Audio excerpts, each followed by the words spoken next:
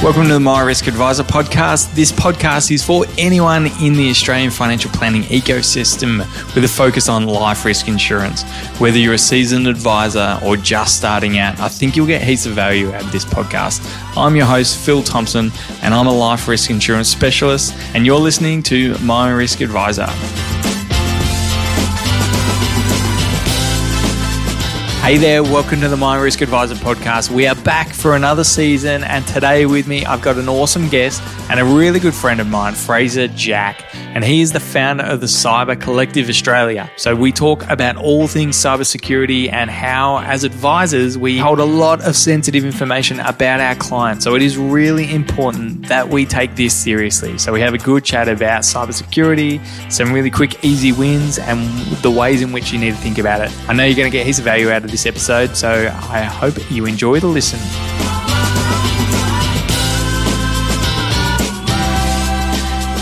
Fraser, thank you so much for joining me today. So to start off, help us understand, what is the Cyber Collective and why did you start it?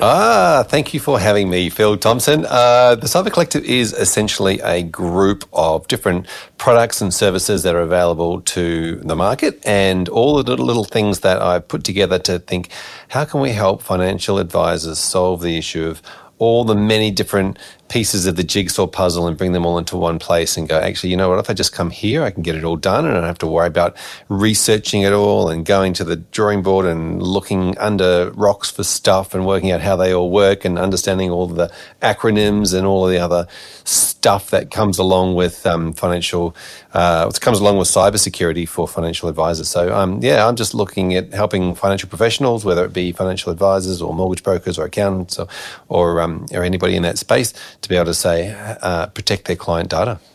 Yeah, and it's one of those things, as a small business owner that I am, it's one of those areas that you're like, I know this is important and it is difficult to find information, and the most important thing for me is I don't know what I don't know.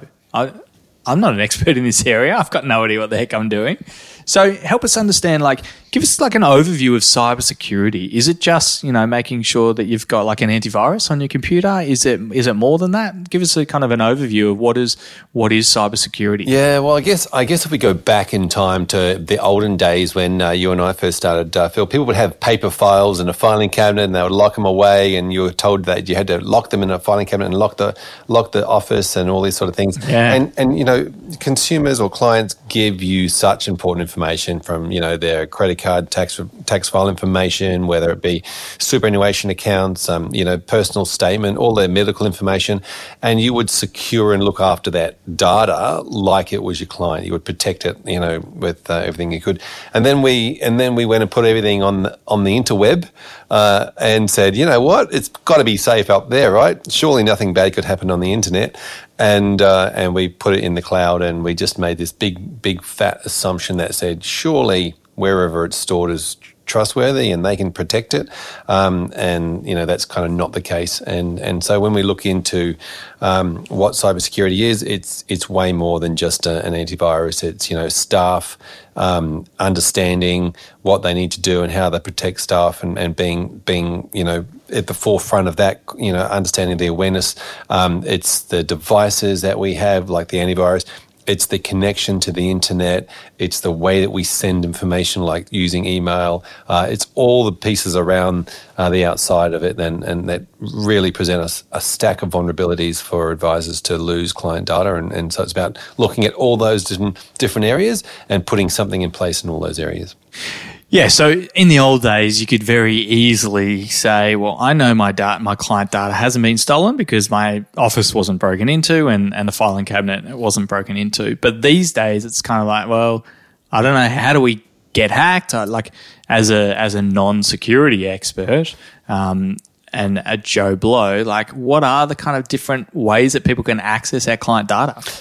So there's so many different ways, and that's the problem, I guess. It's like trying to plug holes in a net. There's always another hole. But it's about just going, and let's face it, there's nothing that's ever 100% secure, right? And even if you put your stuff in a filing cabinet in the old days, someone could have still broken in, right? There's still a way in, but it just makes it really, really, really difficult. And so the sophistication level of the hacker has to get higher and higher and higher to be able to get in.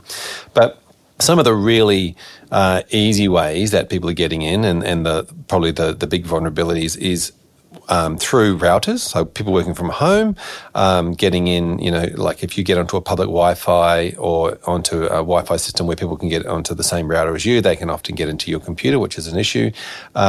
People getting in through email, and just there's so many different variations of hacks around for phishing exercises where people are trying to get in that bulk.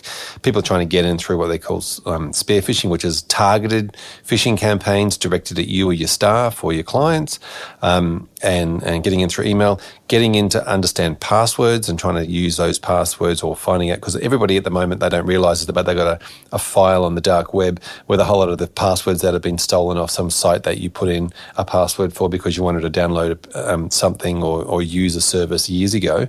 And so there's often, you often have a file on the dark web with your username, your old email address, and some passwords that you used, maybe your kid's name and the date of birth or something, which is what everyone used to do before strong passwords came in. And then, there's all this information out there and people can get in. Once they've got your password, if they can get into your CRM, they can get into all of your client file details. And then that is like gold mine information on the dark web for people wanting to take that information and be able to use that to, AML, CTF type money laundering, or setting up accounts in people's names and being able to essentially steal their identity, or they can actually steal or get involved in a transaction that happens. Like if a lot of people have statements of advice on an email where we can be searched and go, oh, you're rolling your super over on that day or that month. We can jump into that conversation and try and manipulate it so that we get the rollover at the time. Yeah, right. So what I'm hearing is we need to go back to pen and paper. As a business, I need my trusty filing cabinet. I just actually sold my filing cabinet gave it away on Facebook Marketplace. So I need to find a few more, and I need to send my clients paper documents for them to mail them back into me. Is that what I'm hearing? That's 100% not what you're hearing. What I'm saying is we are in the cloud now. It's a little bit too late to go back, I think, but what we do need to do is add that as security that we had in the physical world, but just in the cloud. That's right. Yeah. So in reality, I'm never going to go back to pen and paper. My clients would not work with me. The efficiencies that it builds for us it's just impractical to go back to the old pen and paper. And I wouldn't have any clients. They would all hate me for it. So, in terms of the big risk for financial planning business, because we're talking to financial planners and it would be across similar things with accountants, with brokers, but in reality, financial planners probably have the most in-depth information. There's not really any bit of financial or medical information we don't know about the clients.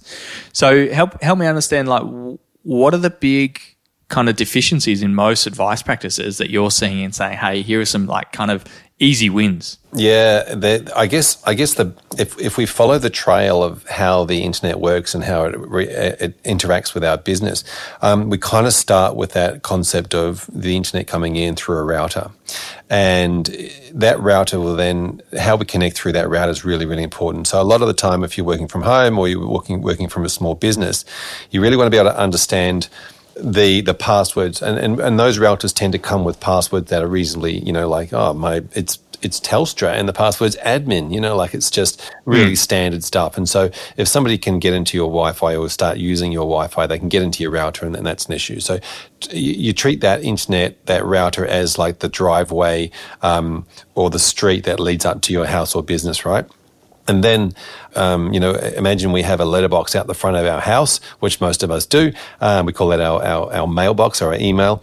And then that's a scenario where anybody can come and stick anything they want in that letterbox, right? And we have our email is designed to be easily opened easily sent to and easily working. So whenever we set up IT, we go, we've got to make it work. It's got to work. It's the first thing. But unfortunately, when it comes to cybersecurity, it's like going, no, we actually need to lock that down and stop making it work so easily for people to just come and stick anything they want in our letterbox. We also have a scenario where in real life we would clear that letterbox, we'd take all the letters out of it, we'd throw the junk mail away, and we would open our letters and take them inside and file them. Whereas our email is such a place at the moment where everyone stores all their stuff. So they go, oh great, we're going to get all that client data and information into our email, and we'll just open it and we'll leave it in there. Kind of like leaving it out the front of your house in the letterbox for anybody to come along and have a look in there. So email is a really unsecure environment. It's meant for data in transit, which is sending data, not necessarily data at rest is where we store data. So getting all of those that client files and everything out of your inboxes and into your CRM is behind multi-factor authentication type thing is a really important thing for advisors to think about. Don't leave it in the email for someone to come and have a little snoop around in. And then what we do is email is kind of also the front gateway or the door to your business and your data. So it's that generally is where people will send phishing information or clicks to download a virus or a malware or create or the start of a scam. And the second half of that, I guess, is the human beings that are in your business, them opening the door opening the door and letting people in. And so, understanding that the way internet works, how it gets into your business, email is generally, part of that front door process and the people letting them in. If you can lock sort of those three down, then, you're preventing stuff coming in. And also, and your antivirus that you mentioned before is about protecting the actual hardware that is in there and making sure that if somebody is getting in, that they're stopped when they're inside.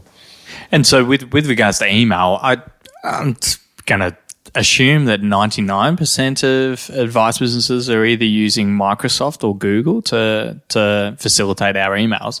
Like, how much can we rely on them in terms of, restricting access to that letterbox? Well, we've got two of the biggest companies in the world who do this stuff day in, day out that are looking after our letterbox. Can we trust them to help us, prevent any data breaches with our email specifically? Yeah, I guess the answer to that is yes. However, what they're doing is they're protecting the letterbox. And if you think of email as, you've registered a domain, you've got, let's say, philthompson.com, and you've registered this domain, right? And so you've registered this piece of land on the internet, if you like, and you now own that piece of land. And you can set an email up on essentially a web machine, a browser in the cloud of that email. So what you're doing is you're creating a zone where emails come to. So philthompson.com, the emails comes to that. You then mirror that information off into your Outlook, right? And so what you've got is you've got a copy that you work with, which is in Outlook or Google. You then have another copy of it on the interweb, let's call it, which is on your philthompson.com domain, and it's sitting online. And so people can get into that version, and that's what they're looking to get into, not necessarily your Outlook or your Gmail version, which is on your machine, but the mirror image of it. And so it's about going, how do we actually stop that from saving or keeping information? And if we delete it off Outlook, is it deleting it off this, web browser section as well, or the web, the DNS? Is it still there, and is it vulnerable in that zone versus the zone that you have on your computer and the one that you deal with every day? So the stuff that you're looking at and dealing with is not necessarily the stuff exactly what's in your email. Yeah, because Microsoft and Google are just pulling that information. Yep. And we're authorizing them to pull that information. And so back to this letterbox, how do we do that in the letterbox analogy? So we've got one letterbox that's, sky.com.au. Yep, out the front of your house. Yep. Yeah, and then Microsoft is setting one next to it and just saying, well, when something gets delivered there, we'll just copy that letter and put it into our letterbox next to it. Is that how it works? If we're kind of much following that analogy? Yeah, so you might have your Outlook or your Gmail is inside your house, but then out the front of your house is the one that everything gets delivered to. Technically, the internet delivers it to the one at the front gate, and you're either clearing it and emptying it, or you're just taking a copy of it, right? And you want to make sure that you're clearing and emptying it. Yeah, so Google and Microsoft got the big security guards, but they're inside and not outside. Yep. We need to get our own security guards out there. Yep. All right, I've got a really weird image in my head, but I'm loving it. I'm loving this analogy. The way that I work with advisors, I essentially like to turn that letterbox outside into a registered postbox. Right, so only emails with signed authentications, understanding who they are, who sent it, and it hasn't been tampered with along the way, can get into the letterbox, and going out the other way, it goes as registered post, so it's got signatures on it. That makes a lot of sense. And for someone who is not a very smart guy like myself, it's very helpful having someone kind of articulate it that way because, I've got a good understanding or good enough understanding of the internet and the risks and all this stuff, but kind of really just painting that picture. And as I said before, we don't know what we don't know. This is not our domain expertise, but we've got super sensitive info for our clients that we need to be thinking about this. So what are some ways in which we can, we just talked about that letterbox as just one avenue to secure that. What are ways in which we can secure that? So the letterbox, what we do is, as I said before, we turn it into a registered post box. We add authentication keys and signatures onto all the emails, which helps actually if you're sending mail out. As well, because it goes through the internet as a trusted source and is more likely to get delivered to inboxes. So it's just putting a few bits of the truth onto your email in and around it. So it says, you're not hiding who it's coming from. You're saying that this is where we send emails from. You've got anti-spoof policies on your website that shows that this is where we send emails from and this is authenticated. So I'll just give you a little example of email. Right now, you could probably set up a MailChimp account, right? And you could probably make that MailChimp account look like it's coming from philthompson.com, right? And it's not coming from the real philthompson.com. It's coming from MailChimp, right? But it's pretending it's coming from Phil. And so you can send that out and people will receive that and go, oh, Phil sent me an email, albeit it's from your campaign, right? Right now, anybody could really set up a MailChimp app from philthompson.com and make it look like it's coming from philthompson.com, right? And so the problem with that is I could be sending it to your clients or your staff, asking them to do stuff, but it's not really coming from you. It's called a spoof email. It's somebody pretending that they're you, but it's not being you. And so one of the other things that we do is we say you need to kind of lock all that down and make sure that you only that you say where it comes from. So if it's not coming from you, there is some truth out there online that says, no, this is where it comes from. It only comes from here, and we all use authentications and we lock other stuff down. So if you were to have a whole lot of other registered domains as well, you might have 7 or 8 different domains, your old business name, your new business name, .com.au, .net, whatever it might have, then you kind of need to add that level of security around all those other domains as well to make sure that nobody is using those to pretend to be you. Okay, all right. So now I'm properly worried. You got me going here. I'm thinking, bloody heck, I've got clients' personal medical information, tax file numbers, super statements. What don't we have as advisors? Fortunately, we don't do any wealth, so we're not setting up cash management accounts and stuff where the advisor can access that money. And so, should I be freaking out? Should I be just bury my head in the sand like so many people do? What do we do? Yeah. Because I've never had an attack, so it hasn't happened to me. So Fraser's just out here trying to flog his wares and just freak me out to sell me a product or sell me a service. Yeah. How should we be thinking about it? Absolutely. So it can be overwhelming, right? But I mean, it's the same as when you're talking to a client about life insurance or one of those things.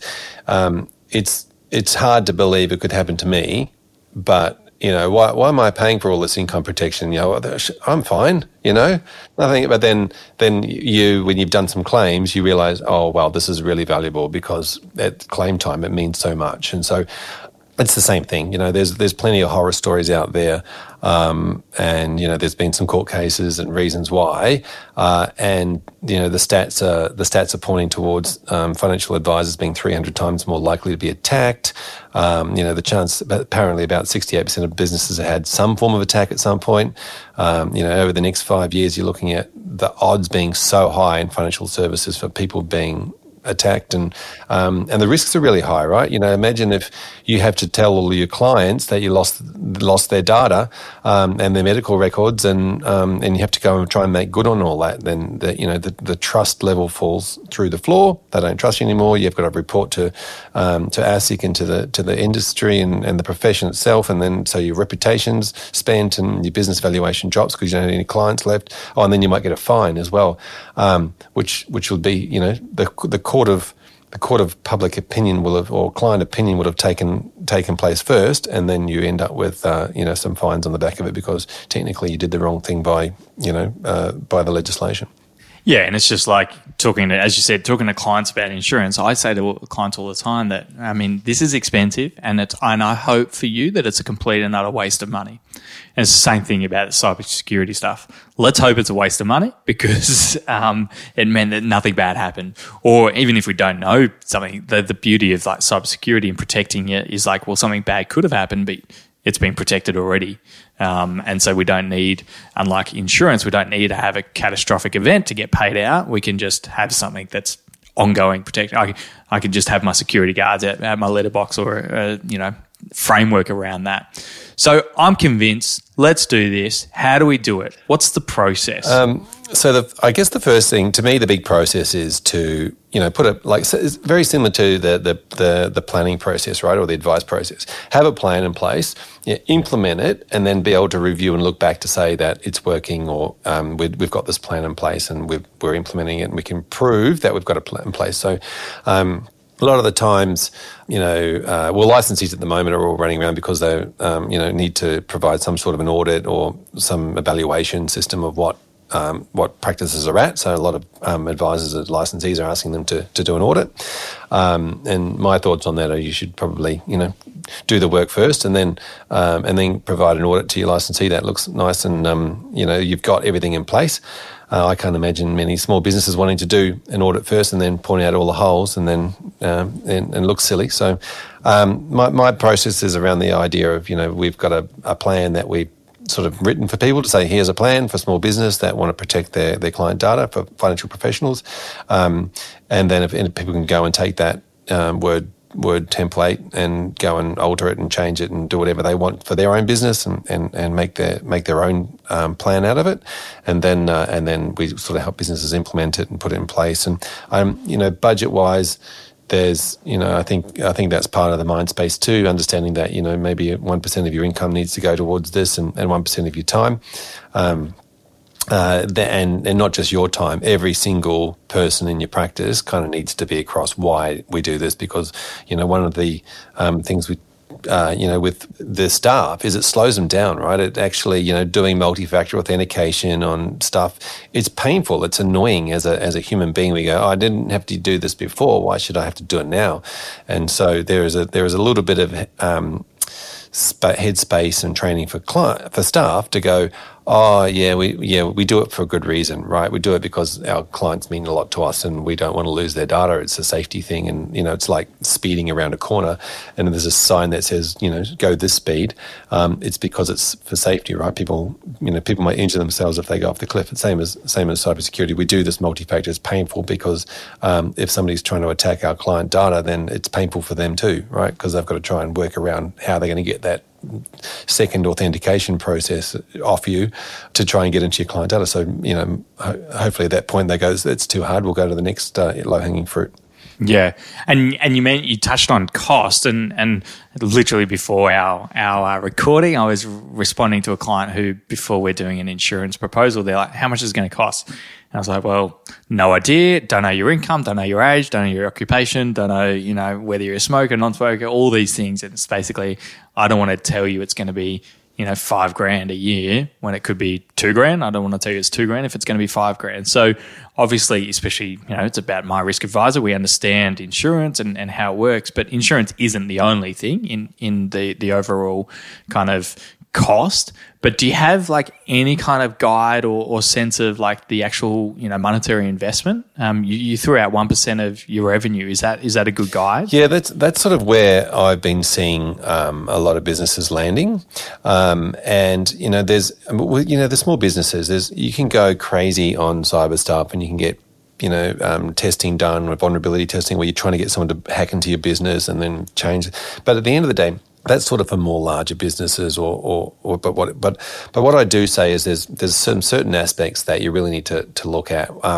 Some of them are systems and processes, and they'll be free because you've already got these systems in place, right? One is having a strong password manager. Maybe you pay for that. I would suggest you do a few bucks a month for that.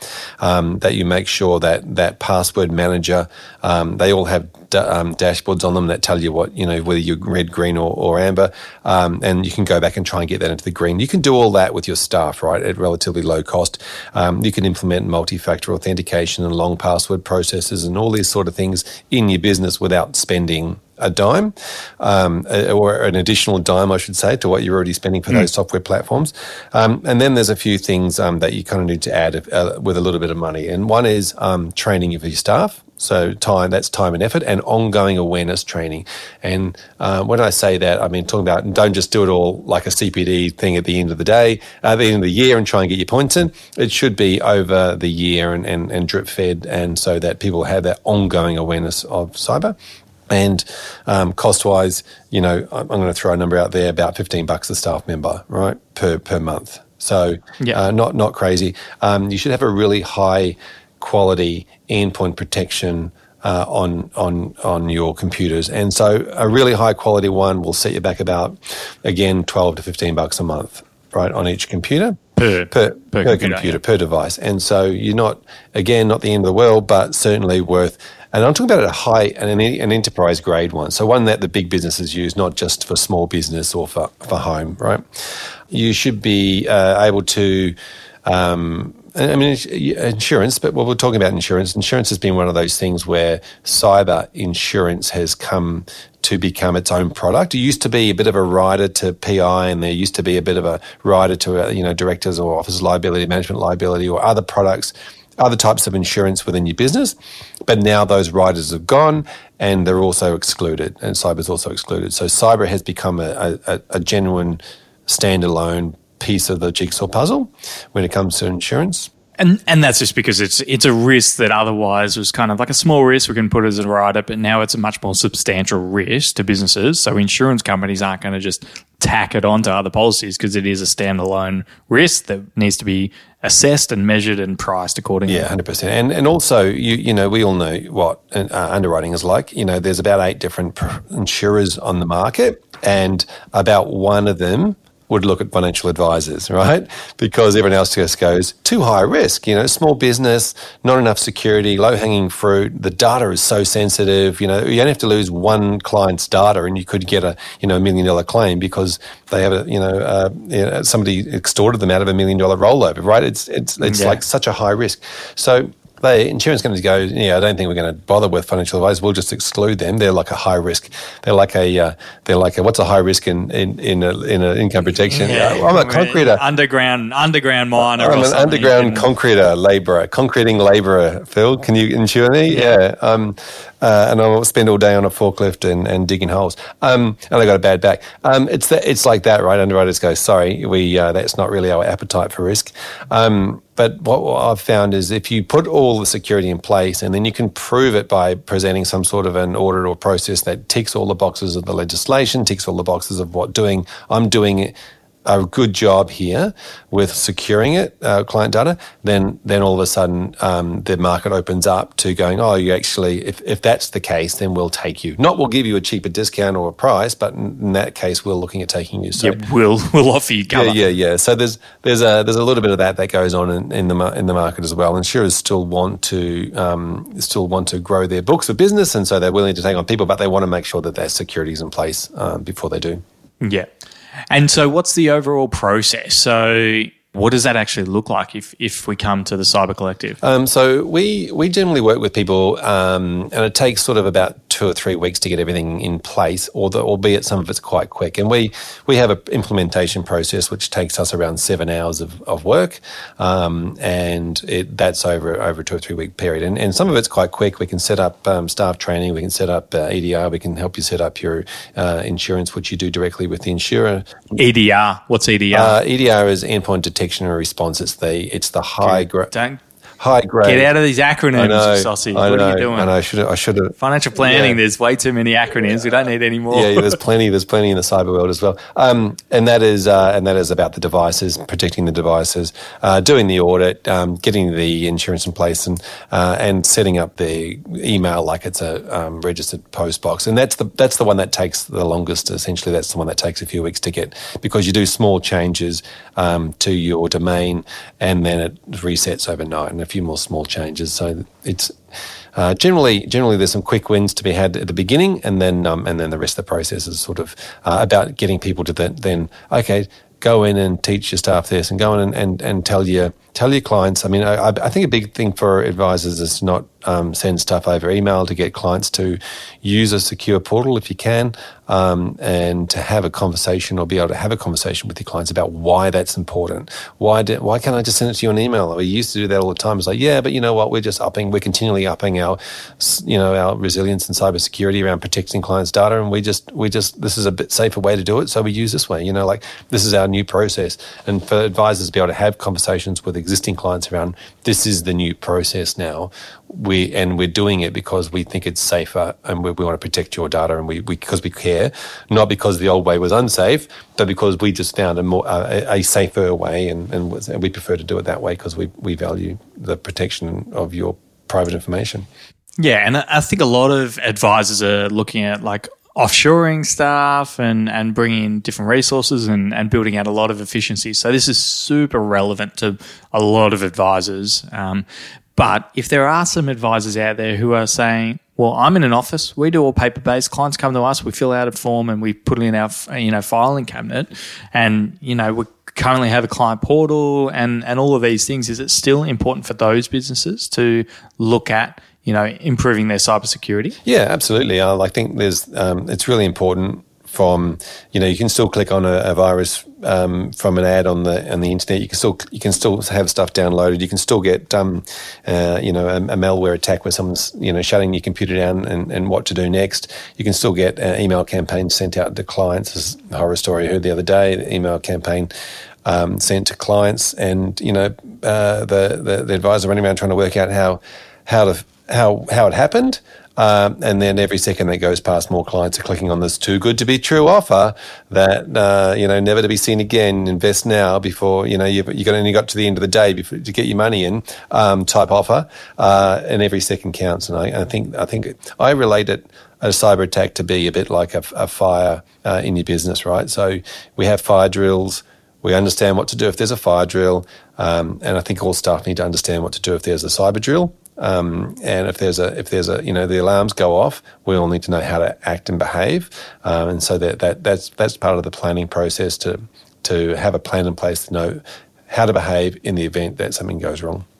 And it's also the good thing about going through this exercise is our clients are going to get attacked. They're going to have cybersecurity issues. We've had clients that their whole emails got hacked, and emails came from them. They signed documents on our client's behalf, and before we actioned it, it was like, okay, let's just give them a quick call before we do any of these actions. And it was a pretty standard action. It was not out of the usual for these clients. It was pretty normal, but we just gave them a call and said, oh, hey, just double checking this is you. And they're like, nah, not at all. And it all looked very authentic. So not even just protecting our client data on our end, but being more educated in how this works and what it looks like and kind of smells like. We can also help our clients protect their own personal data and help them protect themselves against, financial fraud as well. Yeah, and you've got to think about this from both sides, right? So if client's email gets hacked, which is, happens a lot, and you've asked them to send you docs via email,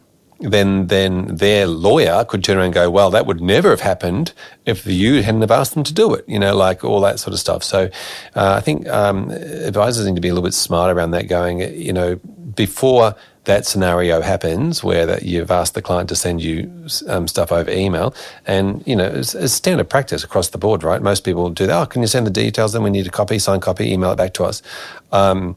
is, that could be used against them, and all of a sudden it's, it's your fault because you asked them to do it. You didn't have a secure system in place, and if you used a secure portal, that would never have happened. And so, I'd suggest. And so, just touching on that, because one thing I always push back on, like in our business, we recommend people take insurance, and I am fundamentally don't believe in encouraging people to get insurance by selling it through fear. Like I don't want to sell fear to our clients because I'm very pragmatic, and I want my clients to think very pragmatically, because when they get fearful about the cost, then we're not selling it via fear. And so then when we talk about the cost increases, we can go, well, realistically, do we need to cancel it, or can we just dial back on the cover if cost is a big impact? So I always kind of get a bit frustrated when we talk about the massive risk, and there are risks. And RI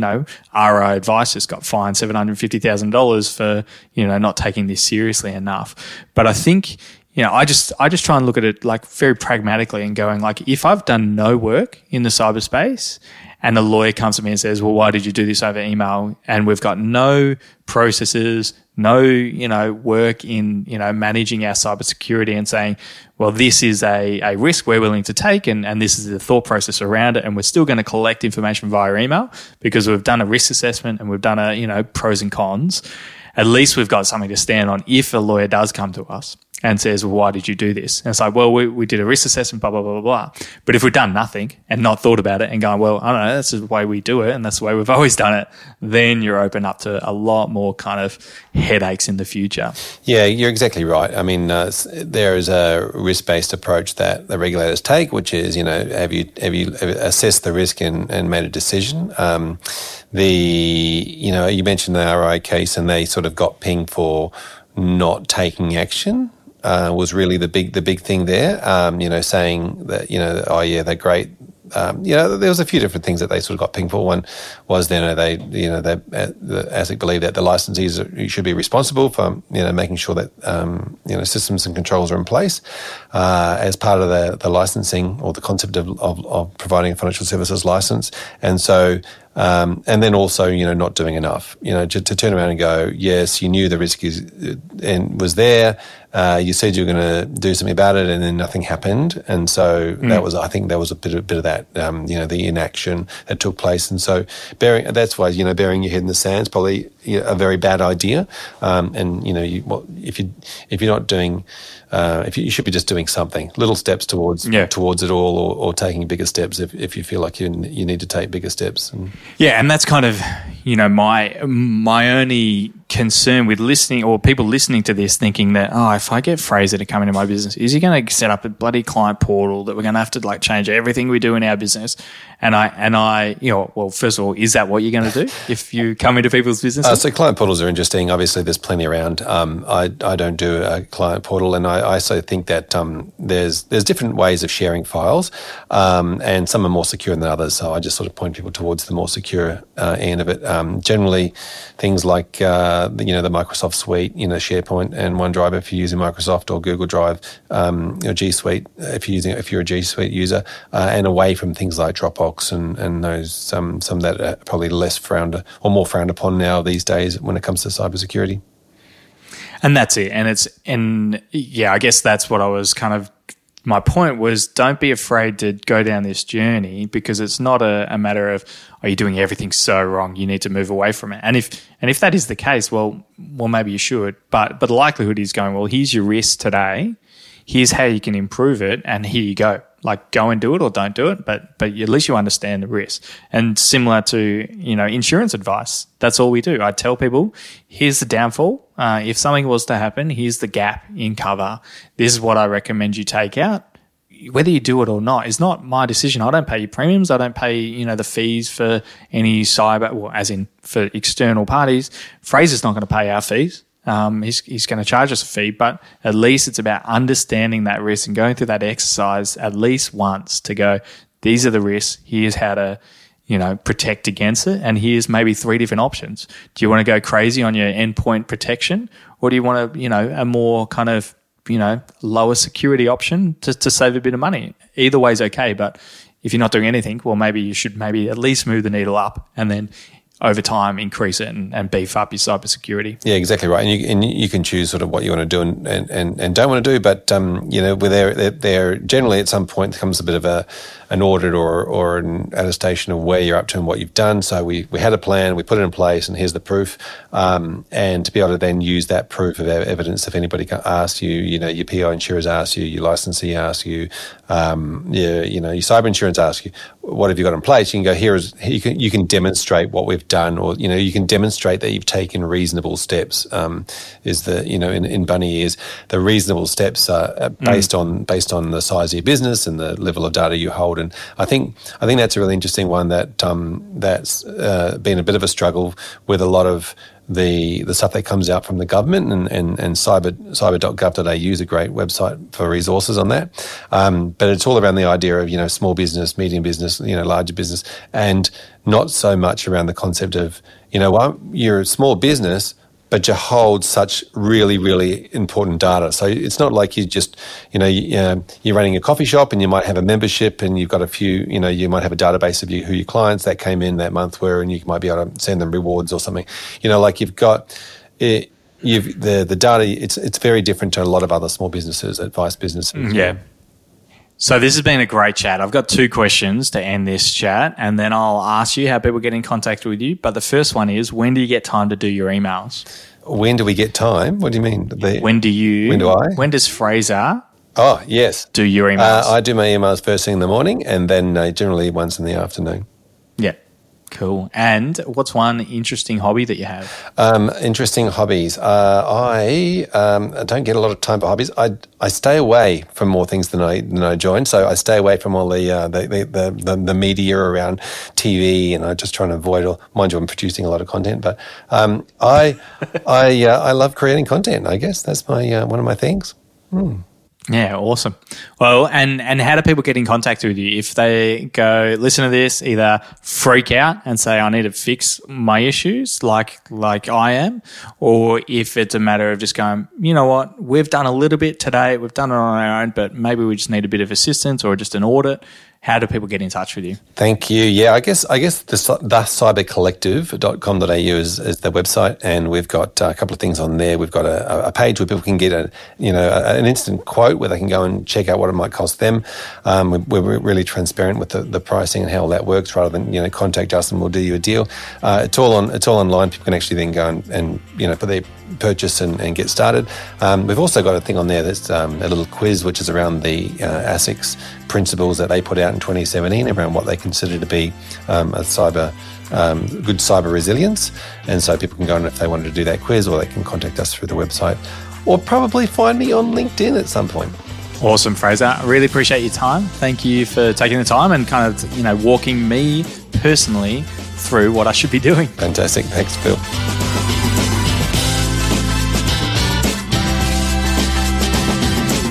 Thanks for joining us today. If you've enjoyed this episode and you think someone else will get value out of it, I'd love it if you could forward it on to them. And as always, we can continue the conversation in the My Risk Advisor Facebook group. All you need to do, open up Facebook and search My Risk Advisor, and I'll see you in there.